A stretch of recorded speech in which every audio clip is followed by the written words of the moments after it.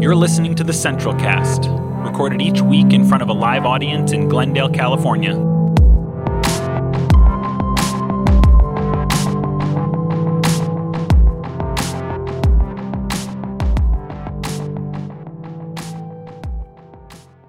Well, thanks for being here again, everyone.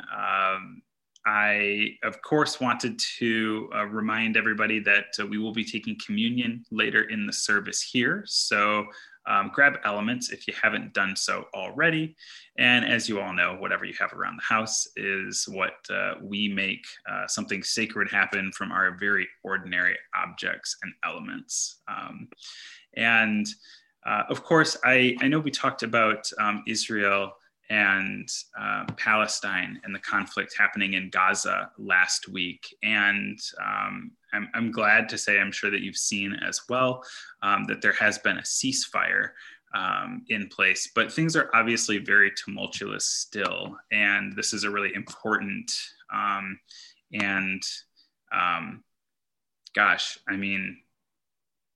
it's not like we're going to see a simple resolution to a centuries-old conflict, and certainly not to an occupation that's happened since the 1940s. So while it is very complicated, one thing that I always like to think about, and I'm always reminded of, is that our God continually shows himself through the very complex and difficult scriptures that we read, to be a God of the marginalized and oppressed. And so as we look at this situation, it's hard not to see the need for change and bending to happen, especially upon the side of an occupying power. With, as Max pointed out last week, the second most powerful military force in the world. So it's a tragic situation. I'm thankful for the ceasefire happening, but I know there's still a lot more attention that we need here, and this is something that's going to probably occupy our space for a bit here. I'm also hopeful that we can come to a place of peace in all of it. And that is what we work in our lives for. What we gather together in this community is to make our voices known. And so as we start our service off this morning, I wanted to share in those opening prayers and those opening pieces of liturgy here about the conflict in Gaza and in occupied Palestine. And so I am going to share my screen here, and we'll open with a call to worship, which we don't often do, but it's traditionally a way for us to proclaim together the setting aside of this space for something holy. And then I'll open us in prayer, and I have a short responsive reading for us as well. So I'm sharing my screen here now.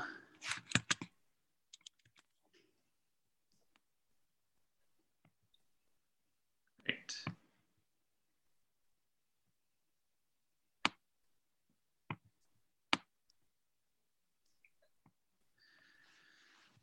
Would you join me as we proclaim this call to worship together? Of course, as we've done in the past, I'll read the parts not in bold, and we'll respond together with the parts in bold.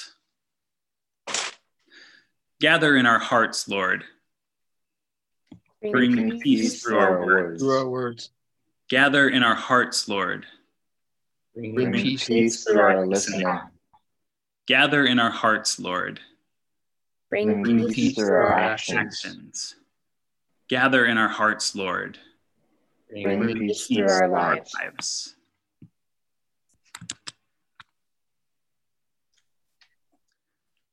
Let's pray.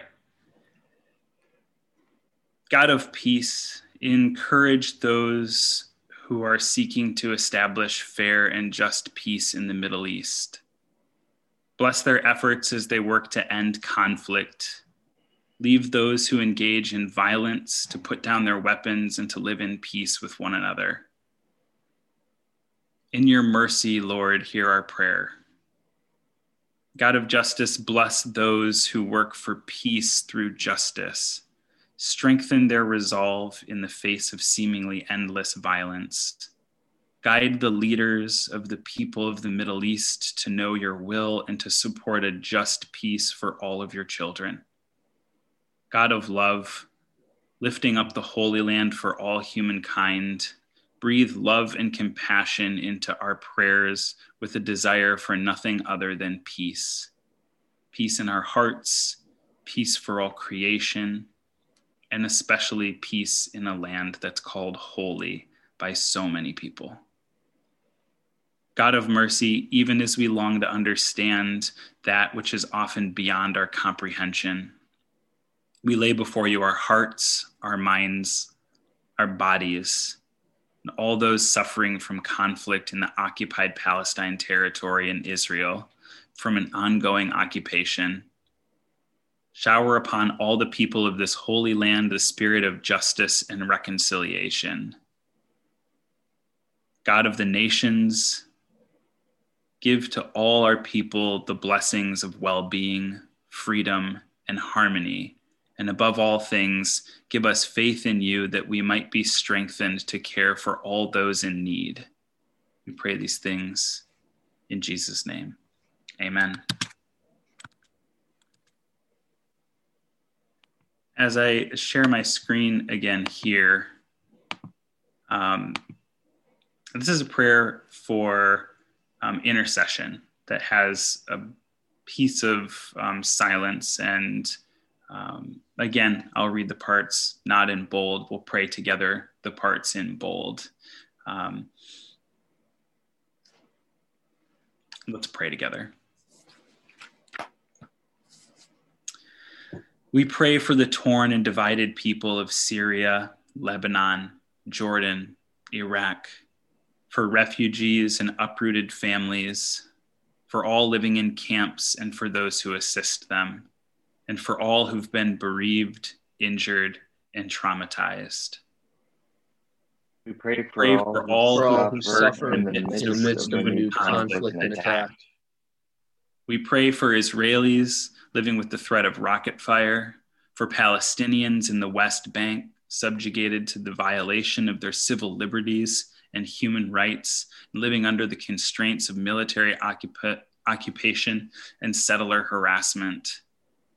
We pray for the people of Gaza living under blockade and repeated military bombardment, adding fear to the misery of poverty and want.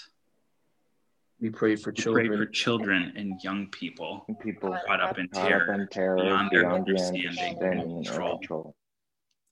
We pray for those who have been killed, maimed, bereaved, those who have had their futures torn away from them, those whose lives are bleak, lacking opportunity, mobility, and hope.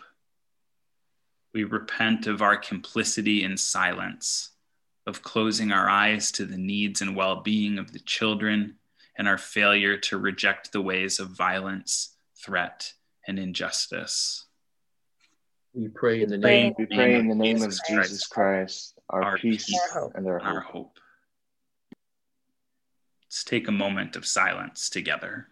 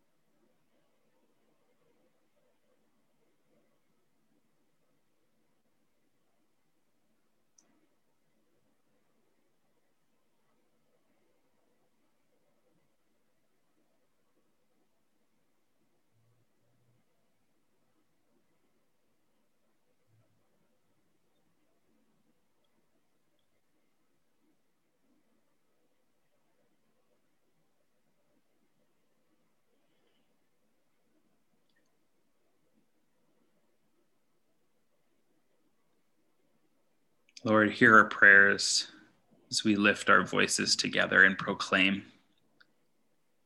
May our silence speak the peace of God. May our silence sing the peace of God. May our silence bring about the peace of God. Amen.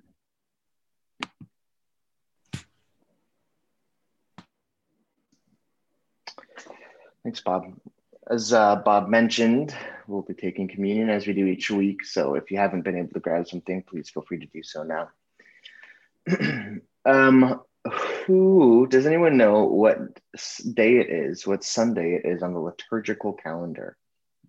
Aaron does. That doesn't count. Anyone else? No. Yeah. It's Pentecost Sunday. David knew.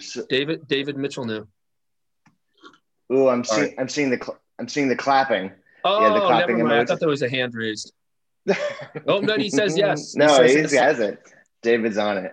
So it's Pentecost Sunday. And as we often talk, as we go through the liturgical calendar and celebrate and observe different pieces, for example, like Advent each year and Lent each year, these different parts of the liturgical calendar, Epiphany, that many of us did not grow up with. Some of us did, of course. But I wanted to just cover Pentecost a little tiny bit here as we do our communion this week. So the main understanding that we have as the church about what Pentecost was comes from the book of Acts, chapter 2. And I'm just going to read the first few verses to set some of the context of where this comes from. Max, I wore my red for today. Oh, wow. There you go. Wow, you look like Superman, Bob, if Superman had a mustache. All right, so this is from Acts 2. When Pentecost Day arrived, they were all together in one place. Suddenly, a sound from heaven like the howling of a fierce wind filled the entire house where they were sitting. They saw what seemed to be individual flames of fire alighting on each one of them. They were all filled with the Holy Spirit and began to speak in other languages as the Spirit enabled them to speak. There were pious Jews from every nation under heaven living in Jerusalem. When they heard this sound, a crowd gathered. They were mystified because everyone heard them speaking in their native languages. They were surprised and amazed, saying, "Look, aren't all the people who are speaking Galileans, every one of them? How then can each of us hear them speaking in our native language? Parthians, Medes, and Elamites, as well as residents of Mesopotamia, Judea, Cappadocia, Pontus, and Asia, Phrygia and Pamphylia, Egypt, and the regions of Libya bordering Cyrene, and visitors from Rome, both Jews and converts to Judaism. Cretans and Arabs, we hear them declaring the mighty works of God in our own languages." They were all surprised and bewildered. Some asked each other, "What does this mean?" Others jeered at them, saying, "They are full of new wine." I'll stop there. There's more for those of you who want to keep reading in Acts 2. But so Pentecost in the church has become the day celebrated when the giving of the Holy Spirit, or the Holy Spirit, this concept that you're probably very familiar with, and to some level, this third entity of the Trinity is sort of introduced and comes into the world. And I think there's a lot to talk about there, and many denominations have a lot of different approaches to this, but I'm always struck by this passage and the way that Pentecost was introduced in how it was literally about being for everyone. It was literally about being a greater understanding and experience of diversity, of every tongue, right? Every language, and all being together. And really, when you read Acts these days, you can find a lot of those in which stories in which the early believers, your early followers of this Galilean rabbi, sharing life together, pooling their resources, helping the most needy among them, welcoming and embracing people from all over the world, of every language, and being able to do so through this concept of the Holy Spirit. And I think the word that always comes to mind when I read this is radical. And Aaron's going to be talking about Pete Rollins and radical theology and some of where that comes from. But it's good timing, I feel, because although many churches, including many of our own, have tended to neuter our understanding of what the Holy Spirit symbolized and represented in the scripture and what the stories were involving in those days, when we return to the text, sometimes we just see how wild it is, right? And how radical it is. So with that, I'm going to read just a very short little prayer entry into our time of communion. This comes from Enfleshed. I'll drop it down in the chat so you can read it along. And then we will take communion together. Hear these words as our prayer. Holy Spirit, divine breath, wild winds of change. She comes to rattle all that cages, to provoke with prophecies, to disturb the quiet of evil's routines. In her presence, all the earth trembles with anticipation of freedom. A weary world is roused with hope. She awakens the senses to the nearness of salvation. She is the power of God poured out among us. So today, on this Pentecost Sunday, and each day as we hear and think of the Holy Spirit, or the Spirit of God, or the breath of God, or many of the different ways we symbolize this aspect of the divine, may we remember to rattle all that cages, to disturb evil, the quiet of evil's routines, and be roused with hope, and do the work of the people of God. So with that, if you would take your cracker or your bread today, I have a Girl Scout cookie because it's all that I could grab without making noise because Mira fell asleep on the couch, and coffee. And at your own pace, please, brothers, sisters, siblings, neighbors, take the bread and eat, and the cup and drink. Amen.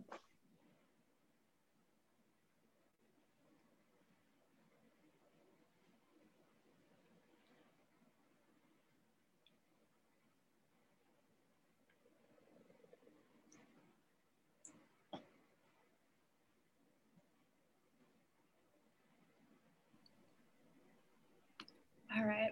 Thank you, Max. Good morning, everyone. The only new note this week that I wanted to bring up is just a reminder that Aaron and the board has sent out a survey. Just a reminder, if you could please send that in, that'd be super helpful so we know when to come back in person and what steps we need to take to get back to normal. All right, thanks. I'm passing it on to Aaron now. And Angie, right along with that, if you don't get emails from Central and you would like to be included in that, or you want that link, please, you can drop that in the chat or send that directly to Aaron, and we'll make sure that that gets updated on our list so that you can get the infrequent communications that we send out. Yeah, thanks Angie, thanks Bob. So prayer requests, Whitney, thank you. I see that email. Thank you. Prayer requests, words of thanksgiving. Now is the time that we share our joys and concerns with each other. Does anybody have anything they want to share this morning? You can unmute, or you can always put it in the chat window.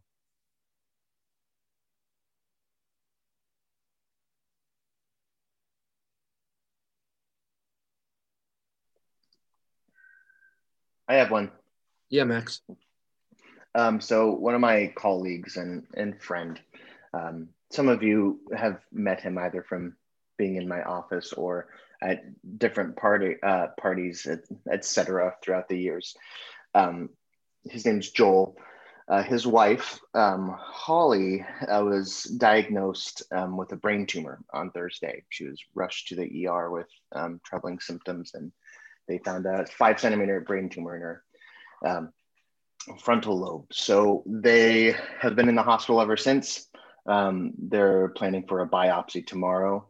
And obviously this week we'll have a lot of news in that department in terms of prognosis and benign versus malignant and all those questions swirling. But as you can probably guess, they're a bit of a wreck. They have a 6-year-old named Wendell.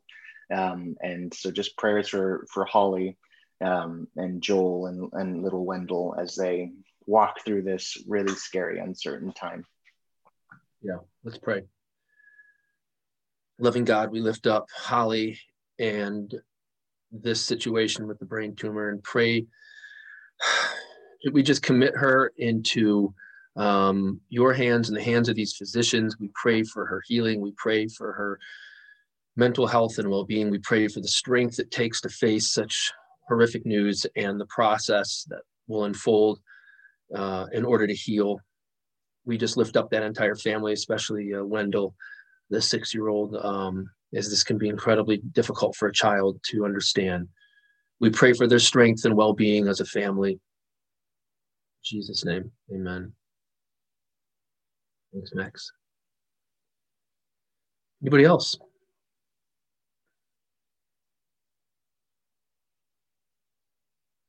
With that, Max, I'm going to turn it over to you. All right, then. I have a song, music video to share. This comes courtesy of May. She shared this with me a little while back, and it's just a tremendous song. It's by an artist named Spencer LaJoy. I had not heard of them before May shared, but this has quickly become one of my favorite songs. It's called A Plowshare Prayer. I'll just read what Spencer wrote about it before I turn it on. Spencer says, "If you know me well, you know that I don't pray. It's not that I don't know how or that I don't think the practice can be fruitful. It's just that some of us get prayed for in ways we don't want, in ways that don't honor us, in ways that recloset us, in ways that short circuit our grief, in ways that pity us, in ways that really hurt. So I tend to avoid it in the name of do no harm. But I was tasked with writing a song for Juniper Formation's prayer communion gathering on Monday, so I had to stare prayer in the face. And I thought, what would a prayer sound like if it was used as a balm instead of a weapon, a plowshare instead of a sword? So here's my go at that, a plowshare prayer.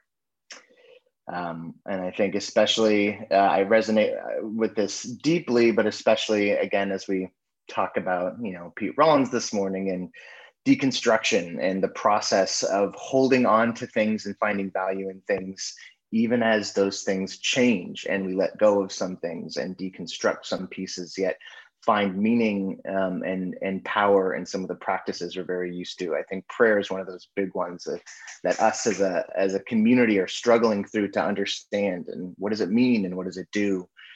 So I think in light of all of that, this is a really powerful song. So I'll hopefully remember how to do this. It's been a little while, but here you go.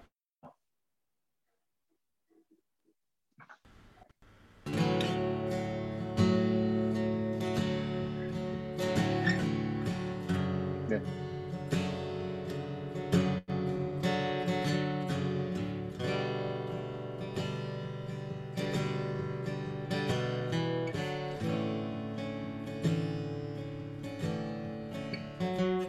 Dear blessed Creator, dear Mother, dear Savior, dear Father, dear brother, dear Holy Other, dear sibling, dear baby, dear patiently waiting, dear sad and confused, dear stuck and abused, dear end of your rope, dear worn out and broke, dear go it alone, dear running from home, dear righteously angry, forsaken by family, dear jaded and quiet, dear tough and defiant, I pray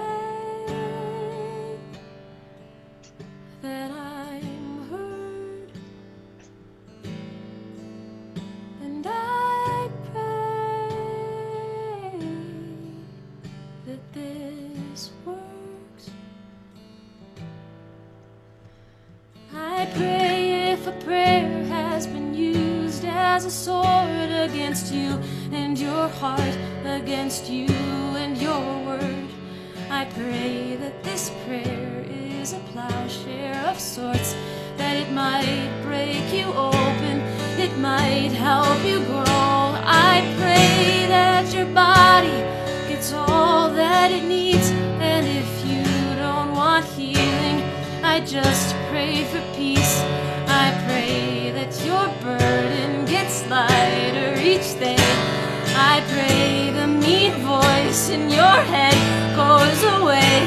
I pray that you honor the grief as it comes. I pray you can feel all the life in your lungs. I pray that if you go all day being brave, that you can go home, go to bed, feeling safe. And I pray you're forgiven. I pray you forgive. I pray you set boundaries and openly live. I pray that you feel you are worth never leaving. I pray that you know I will always believe you. I pray that you're heard, and I pray that this works. Amen. On behalf of the last and the least, on behalf of the anxious, depressed, and unseen. Amen. For the workers, the hungry, the houseless. Amen. For the lonely and recently spouseless. Amen. For the queers and their closeted peers. Amen. For the bullied who hold in their tears. Amen. For the mothers of little black sons. Amen. For the kids who grow up scared of guns. Amen. For the addicts, the shamed and hungover. Amen. For the calloused, the wise and the sober. Amen. For the ones who want life to be over. Amen. For the leaders who lose their composure. And amen. For the parents who just lost their baby. Amen. For the chronically ill and disabled. Amen. For the children down at the border. Amen. For the victims of our law and order. I pray that you're heard, and I pray that this works.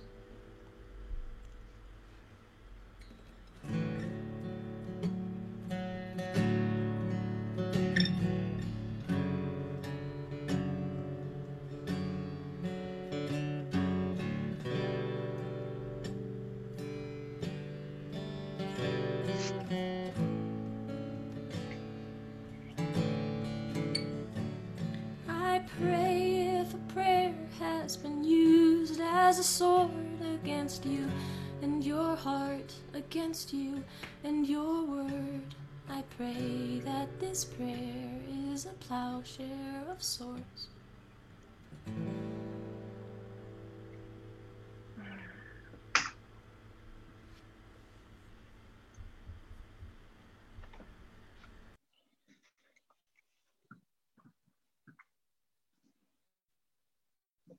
Well, there you go. I hope you enjoyed that as much as I do. Max, can you drop that? Can I you was gonna put that say, link in? Oh my God. It's a Facebook. Yeah, I know. It's a Facebook link, but yeah, I haven't found it outside of Facebook, but I'll share it. May, you've seen that before? I've never seen it. May shared it with me. Oh, yeah, okay, I missed that part.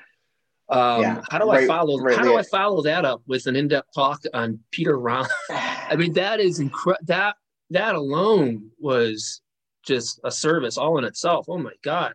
I am just moved by that. I feel like I need to take a moment. Wow. And Max, you're right in saying that actually dovetails into the work of radical theology, or Peter Rollins. And ultimately that kind of understanding of prayer as a lived reality, a way of giving ourselves over to the world, and essentially prayer as action, prayer as care for the other, prayer as an integrated way of living rather than, a kind of just pious thing we do. That is really, I think, where Peter's work ultimately leads, but I'm getting ahead of myself. That song is really what it's really all about. I just wanted to start by saying that and react to that. Give myself a moment. Wow. So as Max was saying, today is part 4 in a series we're in right now called Luminaries, where we're looking at the writers and thinkers and speakers and artists that have moved us most or shaped our spiritual journey the most. We've looked at Rachel Held Evans. We've looked at feminist theology. We've looked at Rob Bell last week. Today, we're looking at the work of Peter Rollins. Peter is probably the single most influential person in my work. He's not obviously the only person, but he's probably the single most biggest influence on my spiritual journey over the last 8 years or so. He's also become a good friend and a mentor over the years. And I know many of you feel like he's been influential in your lives, and I want to hear about that today. I want to leave space for that. Always, he's probably spoken at Central a half a dozen times in some capacity over the last 7 years or so. Quick background about Peter that's important to understand. He grew up in Belfast, Northern Ireland, middle class, working class, actually. He grew up during a period of history in Northern Ireland called the Troubles, a time of profound sectarian infighting during the 1970s and 80s, where Catholics and Protestants were routinely waging guerrilla warfare against each other, really throughout Northern Ireland and even the Republic of Ireland as well. This sectarian infighting was not just religious in nature. In fact, it was probably more political in nature, as the Protestants were loyalists to the United Kingdom and wanted to keep Northern Ireland as part of the UK. And the Catholics were what's called Republicans or nationalists, because they wanted one united Ireland and merge Northern Ireland with the Republic to the south. I think this sectarianism had a profound impact on Peter and made him very skeptical of religion and the way that religion and politics are always intertwined and are human constructs rather than these unquestionable forms of divine revelation. He saw how religion and politics function as idols that divide us and that we use to give ourselves a sense of mastery over the world and over others, and a sense of strong tribal identity, which in turn allows us to avoid a more meaningful encounter with the other and avoid acknowledging our own limitations and our own unknowing. Peter's educational background, his degrees, including a PhD, he is Dr. Rollins. His degrees are in post-structural theory, what we would call postmodernism, political theory, and continental philosophy. Continental meaning the continent of Europe. There's a whole tradition of philosophy that comes out of the European continent. So that's Peter's cultural, spiritual, educational background, which is important to understand as we dive into his work. There's so much we could cover today. And really the trick for me this week was eliminating things not to talk about. That's kind of the trick with this talk. So in the interest of time and clarity, we're just going to focus on defining his main project or his main school of thought, which he calls pyrotheology. Pyro, of course, meaning fire. Theology meaning one's concept of God. You set ablaze your concept of God. We'll get into that in a second. Pyrotheology is a branch of what's called radical theology, aka death of God theology, which is a larger and older school of thought under the umbrella of liberal Christianity. And I won't get into that for the sake of time and clarity. I won't get into defining what radical theology is. If you want to talk about that at the end, we can talk more about that. I also created a 6-minute video on Facebook a few weeks ago that defines radical theology, and I'll drop it here in the chat if you're interested in watching that 6-minute seminar on radical theology. Pyro, as I mentioned, means fire. Theology means one's concept of God. In pyrotheology, which again is Peter's main project or main school of thought that he is branded, in pyrotheology, one's concept of God is set ablaze, which is basically what deconstruction is, right? We're all familiar with that term deconstruction. When you think about it, it's, you know, in a sense, setting ablaze your belief system, your religion, your certainty, your what, you know, the structure of your beliefs. And just as the end goal of deconstruction isn't necessarily the destruction of one's faith, so the goal of pyrotheology isn't to become an atheist, but rather the point is to uncover what's really meaningful and true about your faith and to learn to embrace unknowing, make peace with your unknowing. The goal is, you could also put it this way, the goal is to purify one's faith. In the same way you put, you know, metal into a crucible and heat it up. You do it to purify gold. You put steel or iron into a crucible to turn it into steel, right? The goal in pyrotheology is to purify one's faith of its toxic and unhealthy aspects. The goal is to purify it of its lies, its pseudoscience, its snake oil, its fetishes, its idols, it's nonsense, it's prejudices and bigotries. The goal is to enter into a more honest engagement with the world and a more ethical engagement with the world. That I would say is the goal, the end goal of pyrotheology. Think of pyrotheology as a really specific set of tools that one approaches deconstruction with. Think of it being like a contractor, a building contractor, carefully choosing which tools to deconstruct your kitchen with before a remodel. Pyrotheology is a specific set of tools that come from the fields, primarily from the fields of psychoanalysis and continental philosophy. Primarily the work of Freud, Jacques Lacan, who are famous psychoanalysts, and Zizek, a modern day philosopher.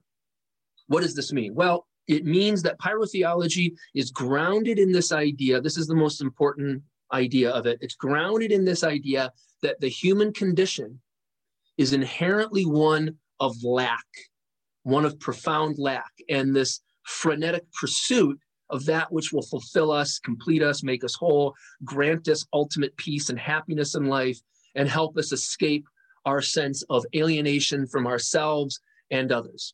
We basically go through life looking for relationships, careers, lifestyles, ideologies, religions, gods, whatever. We basically go through life looking for that which will fill us up, looking for that which will fill up this sense of lack and alienation at the core of our being. This is what pyrotheology is really built on.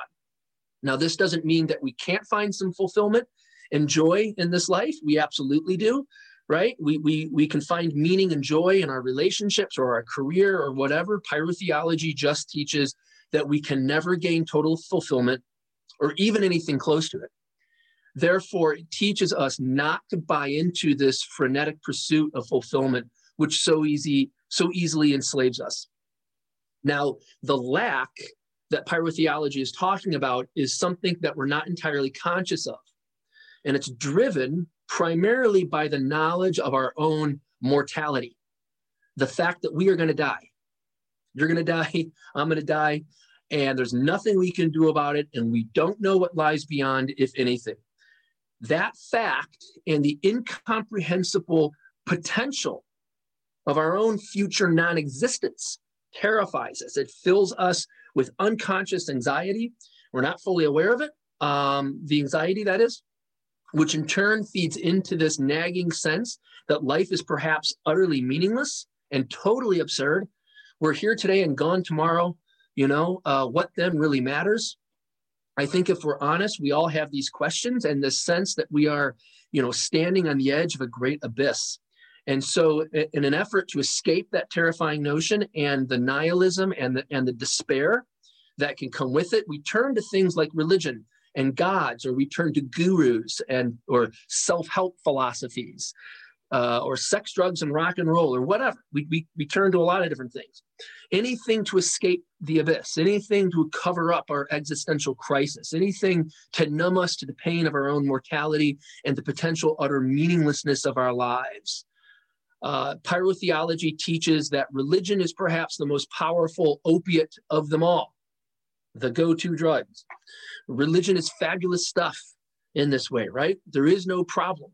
There is no problem that scientists and philosophers can come up with that religion does not seem to have an easy answer to, right? Isn't that what pastors and priests are paid for anyway? Isn't that what people often, go to church for?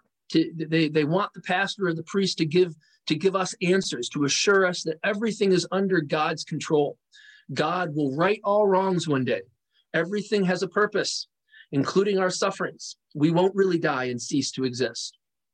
Moreover, we can be fulfilled, whole and complete, even in this life, if we just have enough faith. Isn't that what religion often teaches?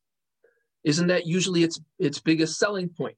God is the ultimate product that totally satisfies and fulfills and that meets our deepest needs. God gives our lives purpose and meaning in an otherwise chaotic, absurd, and totally random universe. Pyrotheology is very much a response to that and says, no, we cannot be fulfilled. Nothing will ever take away our lack and unknowing. God isn't in control, at least not completely. Just look at the world, right? The horrific things that happen every day. Terrible things happen all the time to good people for no reason whatsoever, simply because the universe is a place of randomness and chaos. We are subject to time and chance, and not everything happens for a reason, AKA shit happens, right? And anyone who says otherwise is selling something and shouldn't be trusted. Religion is, of course, often selling something, selling certainty and fulfillment. But pyrotheology, Pete's work, teaches that this is just a coping mechanism that allows us to escape the difficult and painful truths of our lives. What then does this mean? Is this the end of religion? Is this the end of faith? Is this the end of God? Pyrotheology says no, not necessarily, but it does mean, this is the trick, it does mean relating to one's faith differently than before. In pyrotheology, faith is no longer the means by which we escape reality or cover over our anxieties about death and the difficult and painful truths of life. But rather, faith becomes the means by which we embrace and make peace with these things. As that song we just heard from that Max showed us kind of talked about. Faith becomes the means by which we embrace and make peace, I guess you would say, with the painful truths of life. I think the best analogy for pyrotheology is a 12-step program, like AA. We all know basically how a 12-step program works, right? The first step is acknowledging that you're an addict, that you're in need of help. In other words, the first step is admitting you're broken and lacking, and you admit this in a non-judgmental space, right? With people who are struggling just the same as you. And it's in this space of shared suffering and understanding and total acceptance, kind of unconditional love. It's in that space that something amazing happens. You find the strength to heal. You find the strength to get sober. You learn how to accept your brokenness and your lack, and you make peace with some very difficult things perhaps in your past, rather than escaping it all with drugs and alcohol or sex or whatever. You basically learn to be okay not being okay.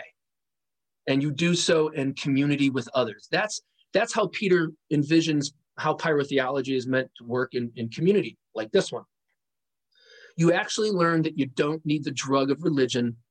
You don't need the drug of religious certainty to face your problems. You don't need to escape into fundamentalism or rigid beliefs in order to cope with life and death. You can find the courage to really be here now, to be fully present as a human being. And this is an act of profound faith. Faith in life itself, faith in life's possibilities, faith in life's depth dimension, where we find awe and wonder and gratitude for the little things, where we find beauty and depth in simple things like sharing a meal with friends, hiking in the mountains, strolling through a beautiful garden. I think Peter teaches us through pyrotheology. Peter teaches that we're to have faith and love itself. Faith and love itself, for God is love.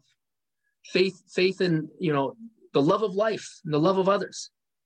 Pyrotheology teaches us to focus on this life and this world as a kind of spiritual practice, rather than the hope of heaven and everlasting bliss beyond, because the truth is that's kind of an escapist mindset, and inherently devalues this life and world and distracts us from being truly present and investing our full selves here and now with each other. And so here's the trick. I think pyrotheology actually does teach that we can find a kind of wholeness, not a wholeness without lack, not a wholeness without dissatisfaction, not a wholeness without some kind of brokenness, but a wholeness that comes from embracing the lack of our lives and embracing our unknowing and the frail and the finite nature of our lives. There is a kind of wholeness or serenity to be found here. In philosophy, this is called dialectics, which basically means that we find the very thing we're looking for by letting go of it. Just as Jesus said, to find your life, you must give up your life. So we find a kind of wholeness by embracing our lack. We find God or the divine or the sacred by embracing our doubt and unknowing and giving ourselves over to this life and this world and each other as Christ did. And pyrotheology is as much based on Christianity, really, as it is based on, these kind of sophisticated theories found in psychoanalysis and continental philosophy. Pyrotheology actually takes its cues from this idea of the incarnation and the crucifixion and this other Christian concept called kenosis, this idea that God in Christ emptied himself out into the world completely, poured himself out completely. God in Christ became mortal and finite, weak and powerless. God became one of us. God became human in order to show us that being human, finite and lacking and broken, is somehow divine and sacred and holy. This here and now material reality is sacred and holy. The kingdom of God is among us. That's a pyrotheology affirmation, right? This is where we find the kingdom. For Peter, the ultimate symbol of pyrotheology is, of course, the cross itself. The cross is the ultimate symbol of deconstruction, the death of God, the death of the sacred object, the object that we think will fulfill us and take away all our lack, the object that we think has all the answers, right? This is what the crucified God represents for Peter. In this way, to be a Christian from Rollins' point of view is to live into this reality, is to embrace this here and now in all of its difficulty. We don't know if there's a transcendent consciousness beyond. We don't know if there's a benevolent creator somewhere out there. There may be, but we must live as if no one is coming to save the day. We must therefore become the hands and feet of God in the world. Pyrotheology is a radical call to our responsibility to each other. We must become the hands and feet of God in the world. We cannot wait for God to act because God is waiting on us to act. We must become the resurrected body of Christ in the world. In the wake of God's crucifixion, we must become Christ's body in the world, temples of the Holy Spirit. We must grow up. We must become mature human beings and confront life as it is instead of hiding in religion. We must crucify our idols. We must deconstruct and incinerate our idols, those things that keep us from embracing reality and the world and our responsibilities. Some would call this a kind of material theology or a post-theistic theology, but it's really a kind of mysticism. Pyrotheology, Pete's work, is really a kind of mysticism that says we can find the deepest and most profound connection to the transcendent right here, right now, as we invest ourselves totally, without reservation, in this life and this world, just as Jesus of Nazareth did. And as you can tell, Peter's works had a profound effect on me. It's been a big part of my spiritual journey, maybe the biggest part in my work as a minister. when I first encountered Peter's work 8 years ago, and actually it was Max that introduced Peter's work to me. So Max, everything is your fault. 8 years ago, I was at a place in my journey where I was, really struggling with how Christianity made sense in the modern world. I was really having a hard time explaining how an all-powerful and loving God, explaining to myself and others how an all-powerful and loving God could allow the suffering we see in the world.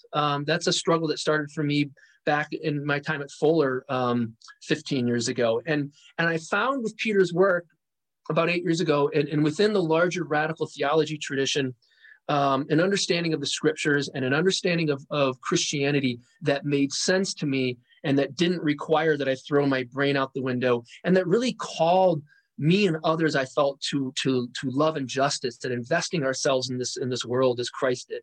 And anyway, as you can tell, it's been really helpful for me, and I want to hear from you now.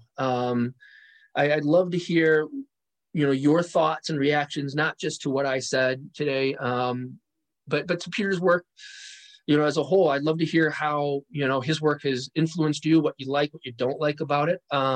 Anything goes here. Does anybody want to share or have any questions about what I said?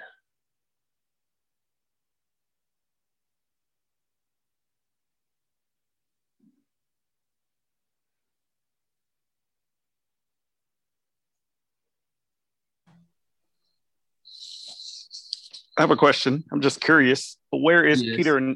Where is Peter now? Like right now? Like, is he pastoring a church? Is he in America? Is he in Ireland? Yeah, he lives in LA. He moved to Los Angeles from New York. He moved to the United States. He immigrated. He's not a U.S. citizen, but anyway, he moved from New York to Los Angeles years ago because this is more of like the center of where his audience is, and kind of where it's where Rob Bell lives, and Rob and him partner a lot on different projects. But it's kind of where his niche is. As you know, artists, a lot of artists live in LA, and but Peter basically just podcasts. He doesn't really publish books anymore. He feels like he's published enough books, doesn't need to keep doing that. So he does a lot of podcasting. He basically operates entirely online through a Patreon account.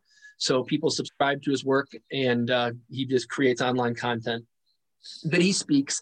In fact, I'm sure we'll have him speak at Central again when we do go back to services. Have him speak sometime at Central in the next 12 months, as he has a standing agreement with me to come in and speak on a few Sundays in a row. That was an agreement we reached pre-pandemic. But yeah, he's here in LA, Rodney. Yeah.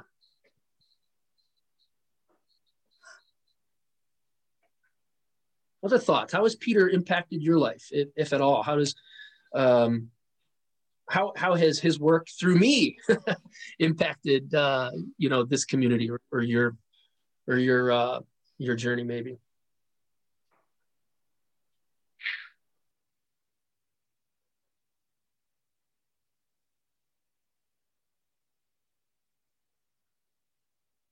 How many of you have done Atheism for Lent at Central? I'm curious.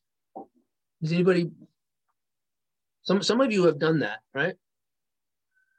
Yeah, Desiree, I see that. Yeah, that's one of his other big projects, is doing that annually.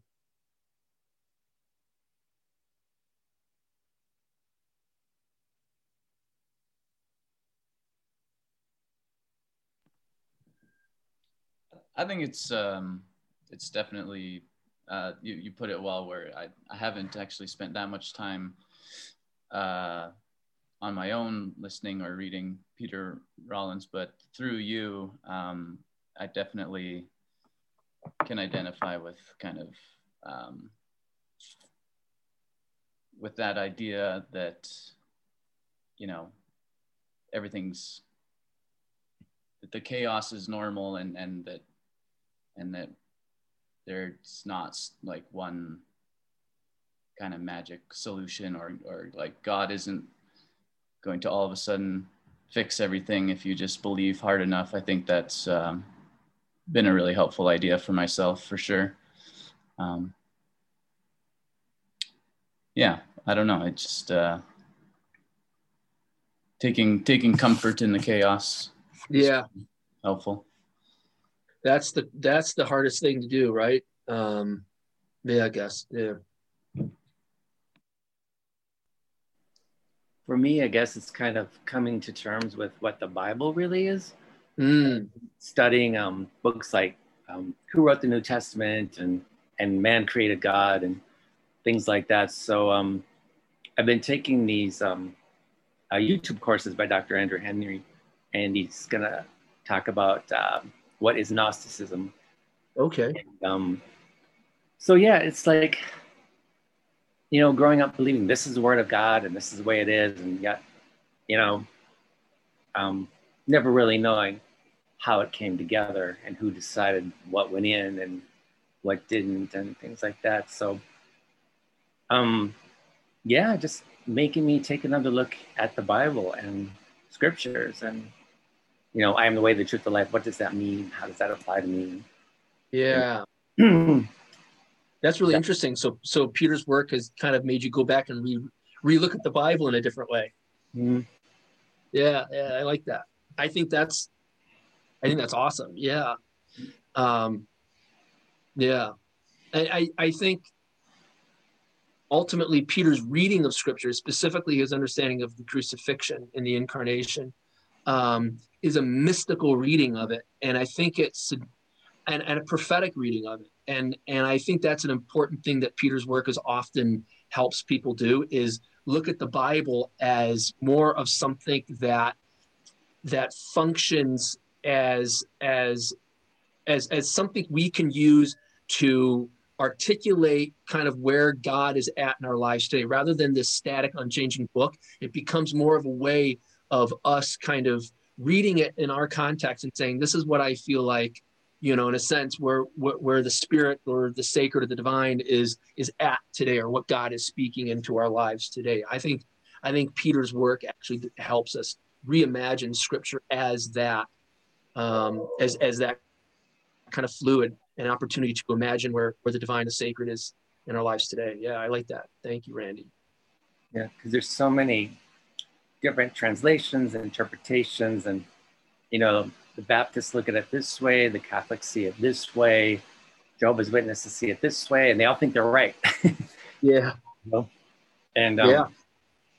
And I used to be like that too. You know, I went to a real conservative church in San Francisco, and this is the way it is, and we go street preaching, and you have to believe like this. And now going back and looking at it, well, people take it.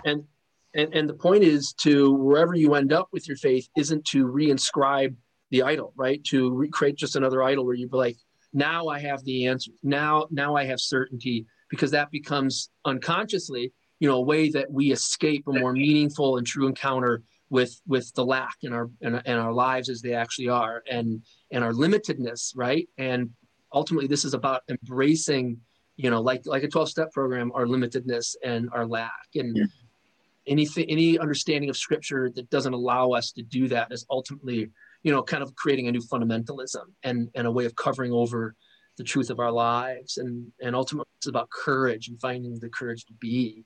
Yeah. That's good. Thank you, Randy. That's hard though, you know? You know? It's real hard. Yeah. Now what do I believe? Now what am I supposed to believe? How am I supposed to, you know? Yeah. And, you know, so I've been reading books on mysticism too as well. Oh, really? That's awesome. Evelyn Underhill. It's really okay. It like takes a long time to read one page, and, you know, it was written in the 1920s, I think, and she's academic, so it takes a long time to understand it and digest it. But well, those are the best.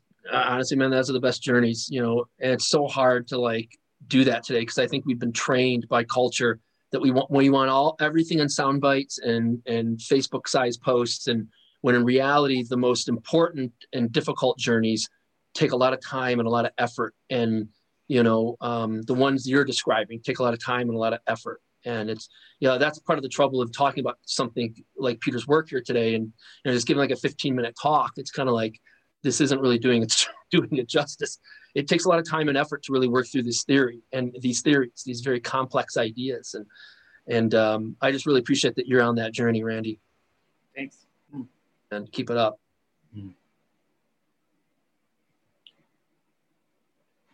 Other thoughts?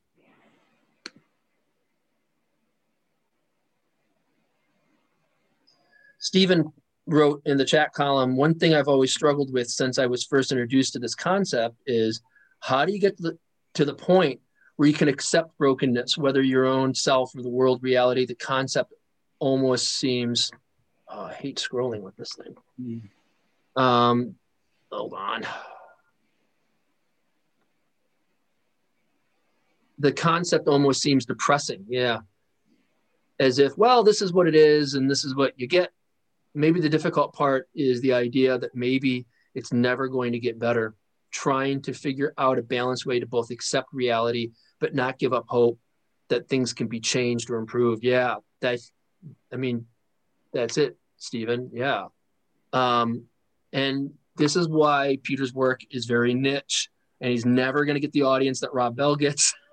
This is why anybody who preaches radical theology or pyrotheology is always going to be kind of on the margins, because it's not really an attractive, it's not just kind of academic and heady stuff in some ways, but it also is kind of depressing to hear, you're broken, you're lacking, you don't have the answers. You'll never have the answers.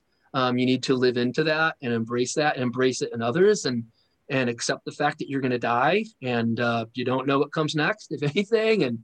But through the radical embrace of that, you can find serenity. You can find some wholeness in that radical embrace of your lack. And that's just not a message 21st century Americans want to hear. We want the self-help philosophy. We want the books that say you too can be a self-actualized human being and you have a destiny and your life, you have a purpose and you're destined for greatness. And here's 4 steps to get you there. And that we want to hear those messages, not life is shitty and welcome to the party and face it with courage and live and love your best, and that's the most we can hope for. But in that you can find some joy. Everyone's like, I like the self-help stuff, yeah, I mean, Stephen, that's it. But I think this way is frankly, I find more comfort in this than I found in fundamentalism. The anxiety of trying to maintain those beliefs is impossible. And the anxiety of not knowing whether I'm missing out on God's blessings for my life because I didn't have enough faith or I wasn't, just living perfect. I mean, the anxiety of that place, looking back on it was just awful. But anyway, I don't want to keep talking. Somebody else want to share about that or respond to that?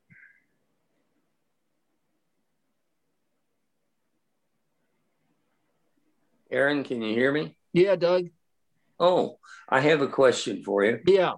I understand the Catholics, Catholicism, Christianity, I guess they're one and the same. Muslims and atheists and all. We have our own feelings, and I respect that. And I think Peter Rollins has a different one. I've never heard him personally, and I've tried many times. I thought maybe he might be on this morning, but I guess I misunderstood. What is the downside of believing? It depends on how you believe, basically. Ostensibly, we all believe things. You're right in saying that, Doug. Even an atheist. And atheism is actually a theological position. To make a case or an argument that there is no God and that's a theological argument, and that's a certain kind of belief. And pyrotheology is in some ways as much as a rejection of any kind of strong atheism as it is a rejection of any kind of strong theism. So there's nothing to be clear. We all have beliefs, and ostensibly there's nothing wrong with beliefs. Depends on how you believe what you believe. If you relate to your beliefs, and I know you don't, based upon my previous conversations with you, but if you hold on to your beliefs. I always use the symbolism like this, with like certainty, and this is the only thing that's true, and this is what everybody has to believe. It's not just me, but everybody has to believe this because this is the only thing that's true. That's the way you. Everything's true, and not a fundamentalist. but I don't understand what the downside is of believing. Yeah, and I think ultimately, Doug, the whole thing behind pyrotheology is simply trying to set people free from certain kinds of beliefs, not beliefs entirely. It's not saying it's not trying to denigrate beliefs in general. It's not saying that there is a downside to all beliefs. It's simply saying there's a downside to a certain way of believing. That's it. So I want to be clear. There isn't a downside to belief in general. We all have beliefs, and I want to affirm that. We need to affirm that. Does that make sense? Well, it makes sense, but it doesn't fully explain to me what is the downside. Yeah, the downside is that by believing with kind of fundamentalist certainty in your beliefs, it's a way of lying to yourself and others about the truth of our lives, that we are immersed in mystery and unknowing. We are going to die. And belief is often a way of escaping those anxieties and those difficult truths. Belief is a way often, it's idolatry. It's a way of fetishizing an object and saying that these beliefs, this object has magical powers, and if I just believe these things, everything's going to be okay. Well, no, that's not true. So the downside to belief that pyrotheology is talking about is that belief often functions like a drug that basically helps us escape or cover over the truth of our lives. It's like, what's that? I think I've heard you say this, but I may have heard someplace else. Religion is man's answer to what we don't know. Yes. Did you say that? Yes, that's exactly. I think that's a great way to put it. Religion is a response to the ineffable and the mystery of existence and being. And that's a beautiful thing. Let me be very clear. That's a beautiful thing. But religion gets toxic when it becomes a way of disavowing the mystery, disavowing our unknowing, and substituting all that for rigidity, for fundamentalism, for beliefs that make too strong claims. And it becomes a way of escaping and actually short-circuiting a more powerful spiritual move where we make peace with the mystery and the esoteric and the ineffable aspects of our lives and the difficulty of existence.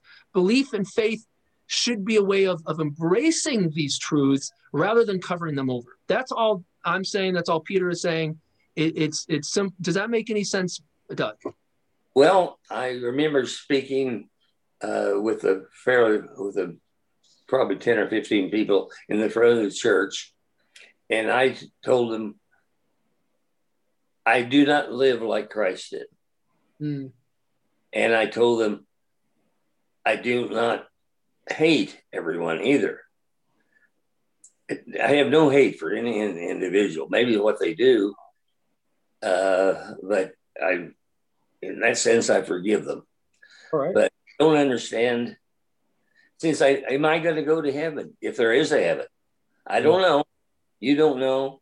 It's man's explanation in various religions as to how we can cope with being in this world. I won't go on any further because you and we've discussed this before.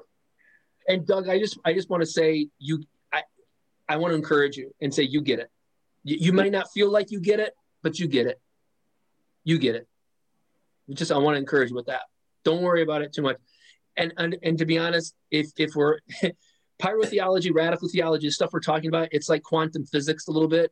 If you claim to understand it completely, that means you don't understand it. So it's about embracing your lack of understanding. So, you're always, I always find this stuff somewhat confusing too. So don't worry about that, but you get it. What you just said, you get it. So don't worry about it. Well, I'm still in limbo. I don't know. Yeah. Have faith. I hate to get into this, but I'd like to hear you say it again. It's about the horseshoe over the door. Oh, yeah. You love that. I know you love that parable. Yeah. That's a good one. Yeah. And Peter, not Peter Rollins. That's Slavoj Žižek, who is a big influence on Peter, Slovenian philosopher that is alive today. Yeah. But Doug, let's you and I talk about that later. All right. That's okay. Thank you. Yeah. I know you love that parable. I'll have to send that to you. I have to find it anyway. I just want to give room for anybody else. We got a few minutes left. Anybody else want to share anything today? Respond to anything?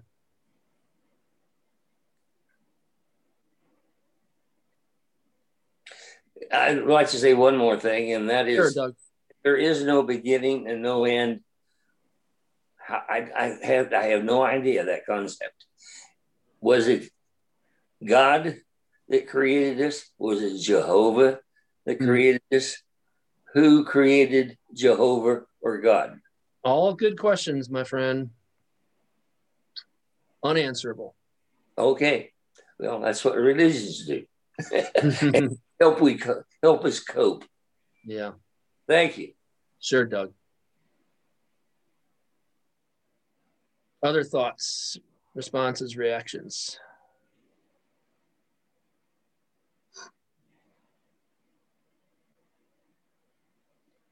Well, next week we're going to get into the work of James Cone and Gustavo Gutierrez and the world of liberation theology, which has been as much of an influence on this community and me as at least radical theology or pyrotheology.